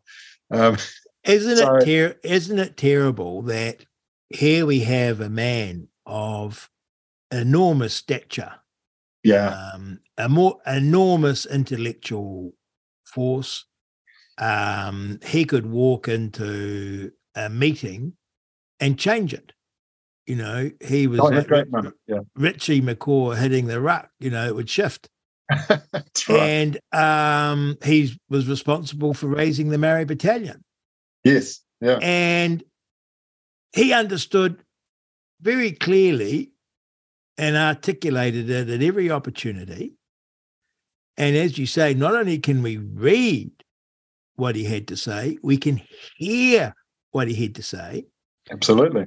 And you and I recognize ourselves as pygmies compared to this giant. Absolutely. And we have these fellow pygmies who scribble away, who don't lead anyone, who don't articulate this great vision, who don't put everything on the line over and over and over again, literally besmirching him and belittling him. Not even in a way that says, like all men, he had his faults, but in a way that they take his words and say he wasn't telling the truth, or he was playing a game, or he was actually like an Uncle Tom. Exactly. This is disgusting. This is truly disgusting. Yeah. And in doing that, undermining our spirit, our pride, our abilities, our heritage, destroying our role models. This is truly, truly terrible. And this is, again, I got to tell you, listeners, you've got to get this book. It's called One Sun in the Sky. You can find it on Ewen's webpage, www.onesuninthesky.com. Get the book, because it is truly uplifting. At the same time, you get a bit angry at the modern interpretation and treatment of people. We have our founding fathers and our leaders through history. We do, absolutely. And they're quite inspiring people. Yeah, and we have our battles on our land that are amazing in of themselves. So that treatment of Sir Apirananata is so gobsmackingly terrible that you could do that to a man like that. And I honestly will possibly get onto this, but I don't understand the motivation. And we also had, you're on Reality Check Radio. Please text us 2057 or email us inbox@realitycheck.radio. We're with Ewen McQueen, the author of this wonderful book. We also have someone I know nothing about other than I read in your book, Ewen, Ratana. Tell us about Ratana. Yeah, Ratana. He was the leader of the Ratana Church. Ratana, sorry. Yeah, and of course, he was very much he was actually quite a miraculous. He had a miraculous ministry in healing people, and he engaged. If you go to Ratana, you can find, I think, there's a whole building full of crutches and wheelchairs and various other things which people left behind, because they were healed by Ratana, and healed by God using the ministry of Ratana. So that's how he started off his ministry, but he also became very concerned about matters political in terms of honouring the treaty. And he saw that as his work. There was a spiritual work and there was a work to do with the land. And so he very much took up the cudgels for trying to achieve settlements for land lost and all these sorts of things. But in doing so, and he said he was concerned about mana motuhaki, Maori self-determination, but he never saw that as something in competition with Crown sovereignty. He saw it as the treaty saw it, as something within the context of the overarching sovereignty of the Crown. And in fact, one of the things he used to do when he travelled around the country, he had a car. I think there's a photo in the book of him. Yes, there is a beautiful photo. Yeah, a car, and he's got a flag, and on the flag he's got the Union Jack in the corner, you know. So because he recognised the importance of what he called human law in the country, and he recognised the Crown as holding sovereignty in New Zealand. Of course, he wanted self-determination, but that's a different thing from a separate and equal sovereignty. And when was he touring around the country? I think it was like the 1920s, 1930s. He met with the first Labour Prime Minister, Mickey Savage, and this relationship formed between Rata and the Labour Party, and they ended up with MPs in Parliament. I think Eruera Turakatni was one of the first Ratana MPs. And you can read some of the things he said in Parliament, which are quite clear in terms of concern about land loss, but also recognition of Crown sovereignty. And no partnership. No, well, the word partnership hasn't really appeared on the scene until the last 30 or 40 years. And no co-governance. No, co-governance is another more modern term. Interesting. Sorry. It's interesting. The co-governance really didn't come to the fore until about 2 or 3 years ago, immediately after I published this book. So when you read this book, I think the term co-governance only appears very rarely, but the book speaks into the very nub of the issue, because people say we need co-governance, they say, because the treaty, it's because of the treaty, and they say in the treaty the chiefs did not give up sovereignty, and so we had this dual partnership, and so that's why we need co-governance. So that's why we need to go and examine that and say there's a lot of noise in the political branches of this treaty, but we need to go back to the roots and say, well, what did the treaty say? What is the evidence for how it was understood? And that's what this book attempts to do.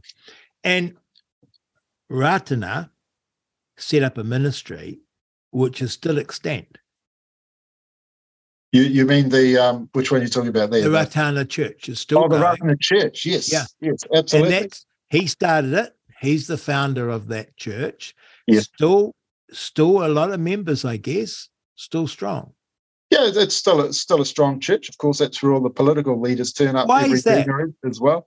I think it's an historical thing, because when Ratana got involved in politics, there was this relationship formed with the political realm as well. So primarily the Labour Party. I'm not quite sure why all the other parties turn up now. Perhaps the Ratana Church is just trying to be a more objective and more a broader church. Yeah, well, maybe. Well, I was an MP for a while, and I never went. No one could explain to me. They'd all take this pilgrimage up there, and I thought, I don't understand why. And I'd say to people, why? What's the logic of this? Right. And I would have thought, Rodney, as an MP, you'd love to go and talk to people, whoever they were. Yeah, well, I figured they weren't going to vote ACT. Just the inkling I had. Right. And I suppose if you're the National Party, you've got to put it. You may not win votes, but you'd lose votes if you didn't go. So these two great leaders of the 20th century had total... They had a traditional view of the treaty. Now, I am going to finish with your book now, Ewen, because that's where we've got to, and we're going to take a little bit of the ending of the book, but I'm going to ask you to write a second book, because it's what's happened now, right? Because it's such a remarkable, and you cover it, but I think it might be a book because it's so shocking and I don't understand it. Because just for listeners that are tuning in, it's Reality Check Radio. You're with Real Talk with Rodney Hyde. I'm speaking with the wonderful Ewen McQueen, who's written this wonderful book, One Sun in the Sky, which is a beautiful, wonderful read. It'll enrich your life to read this book. It'll make you proud to be a New Zealander, which we all need to have because we've got so much to be proud about. Yeah, absolutely. And it brings us together, this book. Just makes you angry over those who seem to want to divide us. So you can get this book, onesuninthesky.com. All one word. All one word. And you can text me at 2057 or email me at inbox@realitycheck.radio. Ewen, something's happened. I mean, when we say something's happened, boy, has it happened right across the spectrum: education, science, history, culture, values. Everything seems to have been all of a sudden upended, but you realize it's been a slow cooking a frog in a pot. But something happened with this 100 years of our understanding of the treaty. So it became something else. Tell us about that. Yeah, well, for about 150 years, the treaty was understood in a traditional sense, in the sense that established the sovereignty of the Crown over all New Zealanders. And yes, all New Zealanders' rights would be protected under the treaty. And yes, chieftainship would be honoured as well. And yes, in many cases, it wasn't. But that's the way it was understood. In the 80s, 70s and 80s, things began to change. And in fact, in 1987, there was a very key court decision, the Court of Appeal in the case brought by the Maori Council, because the government at the time was vesting a large amount of lands in newly created state-owned enterprises. And the Maori Council was concerned that the treaty settlements process was just really starting out then. And of course, they were concerned that this land would disappear into these enterprises and that they may not be able to have access to it in terms of treaty settlements. And I think their concern was very fair and very reasonable. I mean, land lost was the start of the process, and so land returned would probably be the best way of dealing with it now.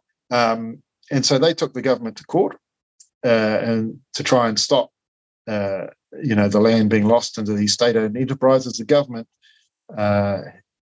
had said that it needed to act in accordance with the principles of the Treaty of Waitangi in the Act, and the court decided that one of the principles was that the Crown and Māori were partners.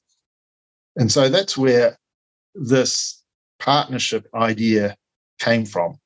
And it was a court decision which essentially established a precedent in terms of the Crown and iwi were now partners. Now, prior to that, there hadn't been a whole lot of talk about partnership. But after that, it just became more and more prevalent. You also had at the time a couple of very influential books. Of course, Claudia Orange's book, The Treaty of Waitangi, also published 1987. And that started, it was a very good book, but it just raised questions about, did Māori really give up sovereignty in the treaty? And it never provided any evidence, but it raised questions. And then Ranganui Walker published a book, Struggle Without End, in 1990, which became another key book, in which he said, no, the chiefs didn't give up sovereignty. they simply agreed to the governor being over Pākehā and the chiefs would maintain sovereignty over Māori. And, when I read that book and I saw that statement, I thought, okay, this is interesting. So what's Walker going to provide as evidence for this? And I read on, and he just changed the topic, went on to talk about something else. And I thought, well, hang on, that's a very strong assertion to make. Where's the evidence? But he didn't provide any evidence. But anyway, all I'm trying to say is that there was a very influential period from 87 through to 90 where the whole concept of partnership started developing. And of course, where it's gone since then, we don't hear anything but partnership now. And I would say, I don't have any issue with the term partnership in a relational sense. I think New Zealanders are pragmatic people. We like to get on with each other. And that's why so many New Zealanders have bought into the partnership concept, because we're good people. We want to get on with each other. We don't want bad race relations. And but they don't understand that the partnership being referred to is not a relational partnership. It's a constitutional partnership. Yeah. And that is quite a different thing. It is not a partnership between Māori and Pākehā. It is a partnership between Māori and the Crown, the institution of the Crown. And it is a constitutional concept, and it deals with how we will, it relates to how we will deal with authority and power in New Zealand. So that's quite a different thing. And then it goes back and says, well, we can justify this because of the treaty. And as I say in my book, the evidence is that you can't justify that because of the treaty. When you look at that 87 court decision where the word partnership was introduced as one of the principles of the treaty,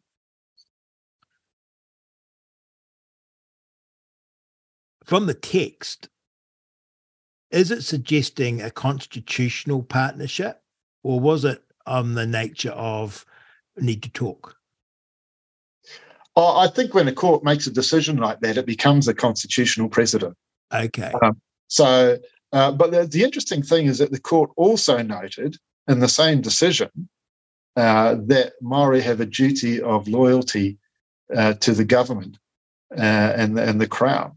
But you don't hear much about that side of the decision. What you hear about always is the fact that there is this partnership that the Crown needs to recognise. And to be fair, the judges probably had in their mind as legal beagles that a partnership in a legal sense doesn't have to be equal. You can have a junior partner and a senior partner. And so they weren't necessarily saying that there needed to be an equal partnership between Crown and Māori. But for Joe Bloggs on the street, you say partnership, what does he think? He thinks, well, partnership's equal. I mean, and in politics, leaving aside the legal nuances, when it comes to politics, if you say partnership, what that means to people is, oh, well, we have an equal role to play here. And let me be clear, we are equal. We are all equal as citizens. We are all of equal worth. But the partnership being promoted since this court decision has been a constitutional partnership between Māori and the Crown, not between Māori and Pākehā. You'd have to explain that to me better. Well, I think I'm probably thicker than most of our listeners. Well, I think because I'm struggling with that nuance that you're trying to establish for me. Yeah, maybe I'm not explaining it very well. If you think of the, I don't know if you know the Crown. What do you call it? The emblem, of New Zealand. Yes. The stamp.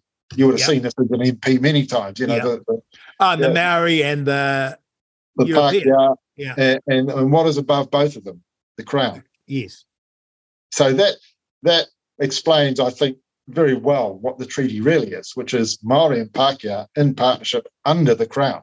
Yeah. What's been promoted since 1987 is, okay, take the Māori side of that emblem out, put it up alongside the Crown. Got it. Now I'm with you. So you're saying it's not a constitutional partnership. No, the treaty. Yeah, I got it. Yeah. Sorry, I misunderstood you, and that's why I struggled, because I thought you're saying it's not a partnership between two peoples; it's a partnership with the Maori and the Crown. And No, sorry. that's what they're saying. And what you're saying is that's wrong. There's a partnership between two peoples coming together under the Crown. Yes. Got it. And when that court case was written, what you're suggesting is because it was a court case, because it involved the Crown, the clear implication was the partnership had changed between two peoples coming together, and radically different peoples at that time, because of a different history, that court case changed it as a partnership where, if you like, the poor Europeans on the bottom are all alone and the Maori and the Crown are above them together. Well, in a simple way, yes. And that's, to be honest, that's how I feel. Well, I think that's how a lot of New Zealanders feel, and not just Pākehā either. I think we need to realise this is not a Maori Pākehā issue. This is an issue of traditionalists versus modernists, and there are Maori who have a traditional view of the treaty, and Pākehā who have a traditional view of the treaty, and there are others, both Pākehā and Maori, who have a modernist view, And another way of putting that is not necessarily traditionalist versus modernist. It's perhaps evidence-based versus assertion-based, because that's really what it is. The modern view is not based in evidence; it's based in assertion. So you finished your book. You crossed the last T and dot the last I. I suppose you do that on a word processor now, so it's not quite the same. You have it proofread. Then what happened? Did you get a publisher easily? I looked at getting publishers, but to be honest, when you've never published a book before, publishers look at you pretty dimly. And I also had the problem that COVID had just struck, and there was an awful lot of uncertainty about what was happening in the economy and all that sort of stuff. So in the end, I self-published. Good for you. I had the book put together myself and printed, which meant it's actually better that way because I controlled completely the book, what went into it, how it goes forward. I have the rights. Yeah, I have the rights to it. Nobody can just say, "Oh, we're not going to print anymore." If I want to print some more, I'll do that, and I actually already have. The book has proven so popular that I actually did another print run a few months back. And I hope to do that again as it continues to go out. As I say, nearly 2,000 already sold. And did you send the book out for review? I didn't send it for review, but no. Put it this way: I sent it to some individuals who I thought would be interested, and they did give me some pretty good feedback. I mean, no, that's before you published it, is it? No, after. Okay, after, yeah. And there are people like Professor Elizabeth Rata. I think you may know of her. She's a professor in the School of Critical Studies at Auckland University Education Faculty. She loved it, and she gave me some very positive feedback, and you'll see that on the website. Professor Paul Moon, also he was pretty positive about it, said it was a valuable contribution, very nuanced, and you'll find that feedback on the website as well. There's a number of just short reviews on the website that people can read about the book if they want to. But nothing like in the New Zealand Herald? No. I did try and get into Radio New Zealand, but I mean, that was a bit of a lost cause, to be honest. Have you tried to write an op-ed and get it published? I used to get op-eds published, Rodney. I used to, over the years, because my previous life a little bit, I did get stuff published in newspapers across New Zealand, but in recent years, it has become very difficult to get anything published that is not according to the established narrative. Yes, no, well, I did the same, and I have slowly been deplatformed from everything, getting into a smaller and smaller circle. And it's so wonderful to have Reality Check Radio. There's a growth of sort of things like Reality Check Radio. You've got Sean Plunkett, you've got the Groundswell people, and there are a whole new growth of media platforms for people who, frankly, have been, as you say, deplatformed. Because, and I mean, it's not like, well, the way things are going, Ewan, this could be hate speech, right? Or disinformation. Yeah. I mean, yeah. I wouldn't have believed that. But when you see, say, the likes of a Don Brash being denied entry when he was invited to speak at Massey University, I mean, Don Brash isn't Joe Blow white supremacist. He's the former Reserve Bank governor and leader of the National Party and a vice-chancellor of a public institution, took it upon herself to ban him. Oh, and by the way, he was invited to talk about his time as leader of the National Party. Right. It was a political speech. It wasn't like a speech about even the treaty. So these, you don't know, like your book is straight down the middle of what Sir Apirananata believed his entire life. Yep. No question. And yet now that is, I know that you and I know that we couldn't write a review of this book and have it published anywhere in New Zealand. No, I think that's a true statement. But I am heartened by the fact that there are other platforms arising. Yes. And I'm heartened by the fact that when I see that libraries all across New Zealand have that is amazing. Taken copies. Are they pushed between the gay sex sort of books for kids in the library or something? I don't know. My little 10-year-old went to the library, and she came home with 2 bookmarks from the library, which were all the latest readings on bisexual sex and all the rest of it, promoting that. And you're thinking, oh my goodness. And you also wonder, and of course, this is the beautiful thing about the truth and the beautiful thing about free speech. You can't actually stop what we think. You actually can't stop us talking. We can still get on the internet and talk about these things. Yes. And the truth is a very, very powerful thing, and people thirst for it in a funny way. Absolutely. As someone once said, you will know the truth, and the truth will set you free. Yes. Where does that come from? Do you know?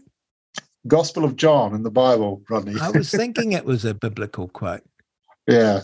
That's wonderful. And so there's a search, there is a thing of truth, and we know this because you and I are not wanting to shut anyone down. No, not at all. And I'm quite happy to debate these matters with people. And to be wrong. Yeah, absolutely. If people want to prove me wrong, go for it. But to be honest, no one wants to talk about it. If people do engage, they simply shout and with loud capital letters across their social media posts that you're hateful and you're wrong in this. But no one actually engages with the evidence. No. I mean, I'm very happy. If people want to say, look, you're wrong because of this, this, and this, fine, I might have to change my views. But I've yet to come across anyone who has pointed out anything substantially wrong with what I said. In fact, no one has really pointed out anything. No, and if there was a glaring omission or a terrible mistake in your book, oh boy, you would have heard about it. Oh, absolutely, I'm sure. I think probably the strongest argument that people can make against this book, and I don't think it's a very strong argument, but I recognise there might be something to it, and that is that I'm not Maori. I'm this white guy, as you said, and so how would I know? And I've got a particular worldview, and I don't understand Te Ao Māori, their way of viewing the world, and therefore I have misinterpreted what they have said. And you could argue that there might be some truth to that. No, but when you read, you. Carry on. That's bullshit. Carry on. Let's just say, let's say if maybe that there could be some truth to that. But the problem with it is that when you read what they actually said, which I've pretty much quoted straight over and over again throughout this book, is that a lot of what they said, well, it's all very straightforward. There's nothing complicated about it. It's very hard to see how you could have misinterpreted every single one of that overwhelming corpus of evidence. And so if people want to make that argument, I say, okay, you might have a point. Show me how I've misinterpreted this. Show me how I've misinterpreted that. Show me what I don't understand that I've misinterpreted what Tamari Wakanene said, or what Renata Kawepo said, or what Tamihana Wirimu Tamihana said, or Tamihana Teiropraha. Show me what I've got wrong about this very straightforward statement. But no one does. No. And the reason that you shouldn't accept that, if I may take a moment, is what you're arguing against is something I've resisted for over 30 years, because people have always been at me to read up on, it's got a number of names, wokeism, cultural Marxism, postmodernism, all these things. And whenever I've attempted it, it's just struck me as babble. I never liked sociology because it seemed to be nonsense and just sort of reapplied Marxism. You and I are economists. We don't think in terms of groups. We think of individuals, and we understand culture and we understand value systems, but we know that there's a thinking person and they make decisions, and they may be in a group and the rest of it, but the fundamental decision maker is the individual. But of course, this movement that is now dominant is a rejection of facts and factual history, and it's all about lived experience and standpoint and diversity, and therefore power between groups. And there you are, white, Christian, male, heterosexual. So in this view of the world, you're the oppressor, you're the powerful group, you're a member of the powerful group. Everything that you see, everything that you say, everything that you write is to reinforce the power that you have over everyone as your group. And then everyone else is oppressed, and they're oppressed in a hierarchical fashion. That's right. And so it's, I've often thought, Rodney, because I know exactly the point you're making, and I've sat there as I've been writing this book thinking, you know what, I had to give up my job, because I actually resigned from my job 4 years ago so I could finish this. I had to give up my job. I had to self-publish it, put my own money into it, and my power is increasingly reduced because no one, no one publishes what I want to write anymore. And then I think of people sitting in universities who are publicly funded, who have all access to the mainstream media, and who are promoting a very different narrative. And I think, well, who are the powerful people now? Yes. And of course, if you happen to be a Maori lesbian in a wheelchair, right, and you wrote this book, you would be destroyed more than ever, wouldn't you?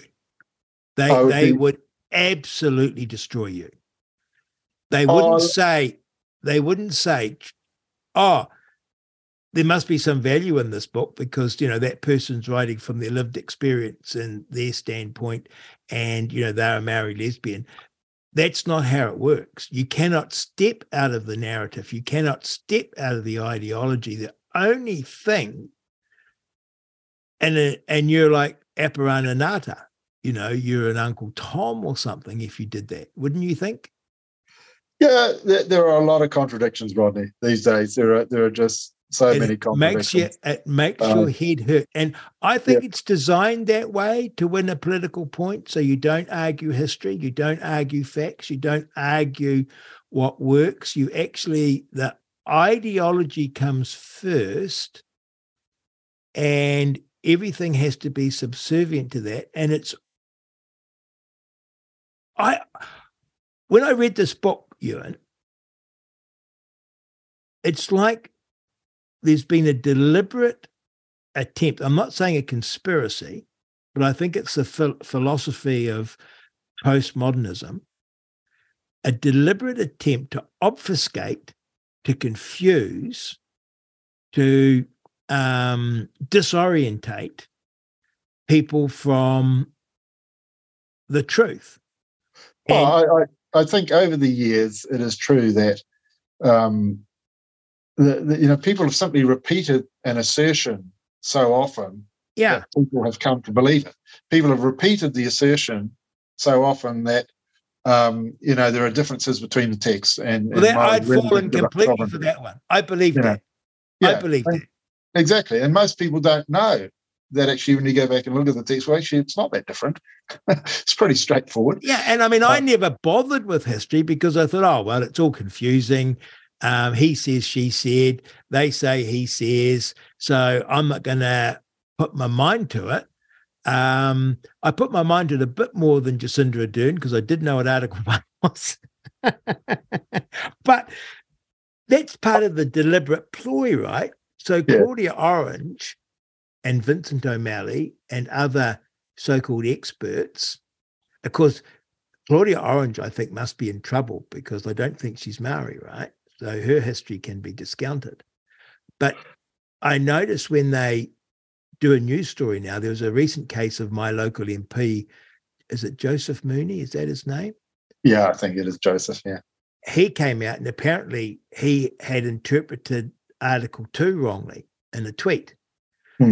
Now, I don't even quite know the point he was making or where he'd got it wrong, but he was fallen upon in this news story by a bunch of academics of the proper tribal affiliations, because that was always recorded. And Mr. Luxon had to come out and say, well, he shouldn't be engaging in these constitutional arguments on Twitter. And he was just shot to pieces, right? I suspect he was probably right. But that's what happened. I would have to disagree on that. Okay. I mean, I saw Joseph's tweet, and I do think he'd taken Article 2 of the treaty out of context, and because context is so important when it comes to interpret. Because I thought he was making an Article 3 point. No, I think he was making an Article 2 point about all the people, as I recall. But okay. But anyway, put that aside. I think there is a lot of confusion. There is a lot of contradictions. But history is important, and we must not walk away from it because of that. And that's partly why I wrote the book, because I could see that, this is important because this has real-world implications for how we go forward as a nation. Absolutely. People are now suggesting, with the co-governance stuff, that we should have 50-50 power sharing across all sort of governance spaces in New Zealand. I mean, that's where that's headed. And that's because of a particular view of history that has been promoted for the last 30 years, which is frankly not correct. So we do need to know our history, and we do need to have debate about it, and rather than just assume a particular narrative is true. Well, that's why everyone should read this book, because over the next foreseeable few years, this ain't going away. It's got to head. No, it's not. It's got to head. Becoming a major issue. Yeah. Yeah, and it's going to come more so because of the kids going through school and university, because of the media, and then there's this one book standing there, and it's like, as you say, it's not your lived experience, it's not your standpoint. It's simply recording history by the people that were there doing it. Exactly. What did they say? What did they think? You're not surmising what the Maori chief said at Waitangi or thought. They told us. You're not. Exactly. It is astonishing. Well, I have to say, Ewan, And I got it wrong about Joseph Mooney, and that's me. I apologise. I was trying to make a point about how if you step outside the narrative, you get come down on a ton of bricks. But that's true. That's true. It's just that I just picked a bad example. He deserved everything that he got, so go for it. I don't know about that. No, I'm not bothered about him. He's my local MP. Destroy him. But you know what I'm saying? Yeah. That it's very hard, and that's why this book circulating is going to make a difference. You can get the book by going onto Ewen's webpage. It's www.onesuninthesky.com. Please do go to your library, and the book's hot, so you'll probably have to put your name down and wait for it to come. I think when you read it, you'll say, boy, I'd like my own copy. And it's a great gift, and it'll be a great topic of conversation at your next dinner party. Just be careful who's there, because you might get a bit heated if it's some sort of school teacher or something, if you know what I mean, young school teacher. Ewen, thank you for your time. Thank you for your book. I hope I gave you justice. I'm very happy to have been on, Rodney. It's been a great chat. Perhaps we've been a bit rambling in some places, but I appreciate it very much. And if people want the book, it's $39.50. If you're in rural postage, then it's a little bit more. But onesuninthesky.com. Go and you can get a copy online. Pick on the farmers. You with New Zealand Post. You with Reality Check Radio. It's been Real Talk with Rodney Hyde. What a wonderful guest that was with Ewen McQueen. Wonderful author, wonderful book, wonderful read. The words are like a story. You could read. Some bits you slow down your reading because it's so well written, and then, as Ewen explained, it's stories about people that really lived, and stories about people that did things that you can't believe, and stories about a history that you only have sort of vaguely aware of, like some dream that you had once but have forgotten. And this book just brings it alive. And what I just so loved about it was it made me proud to be a Kiwi, proud to be the inheritor of tradition that came with the best spirit and the best will on both sides, two people actually coming together. And despite all the problems, despite all the violence, and despite all the difficulties, there were leaders who put themselves above the fray and looked to the future for what was best for the people. And these weren't anyone. These were warriors on both sides, men who had fought wars and knew what it was to see death and destruction.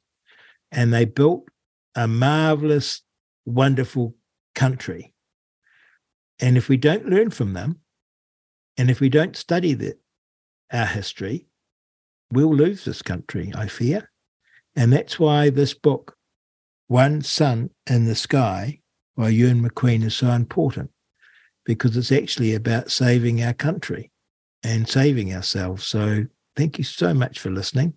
You're with Reality Check Radio. It's been Real Talk with Rodney Hyde. Thank you for listening. You've been listening to Real Talk with Rodney Hyde on RCR Reality Check Radio.